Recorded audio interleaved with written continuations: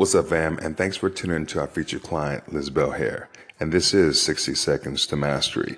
Today, we're going to talk about why positive thinking doesn't work. You know, there's top CEOs and top athletes, and the way they function is that they're not necessarily positive thinkers. They're positive expectors, and there is a difference.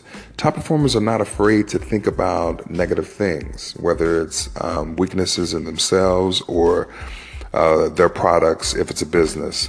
You want to be thinking about, how can I reduce my risk if this thing doesn't go well? Let's take Michael Phelps for an example.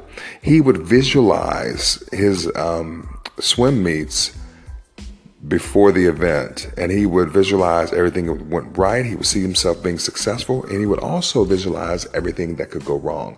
See, because our minds don't know the difference between reality and what is not reality. So if you visualize it in your mind thinks you've already been there, done that. So if something goes wrong, you don't go into panic mode. Well, that's all for today, and thanks for tuning to 60 Seconds to Mastery.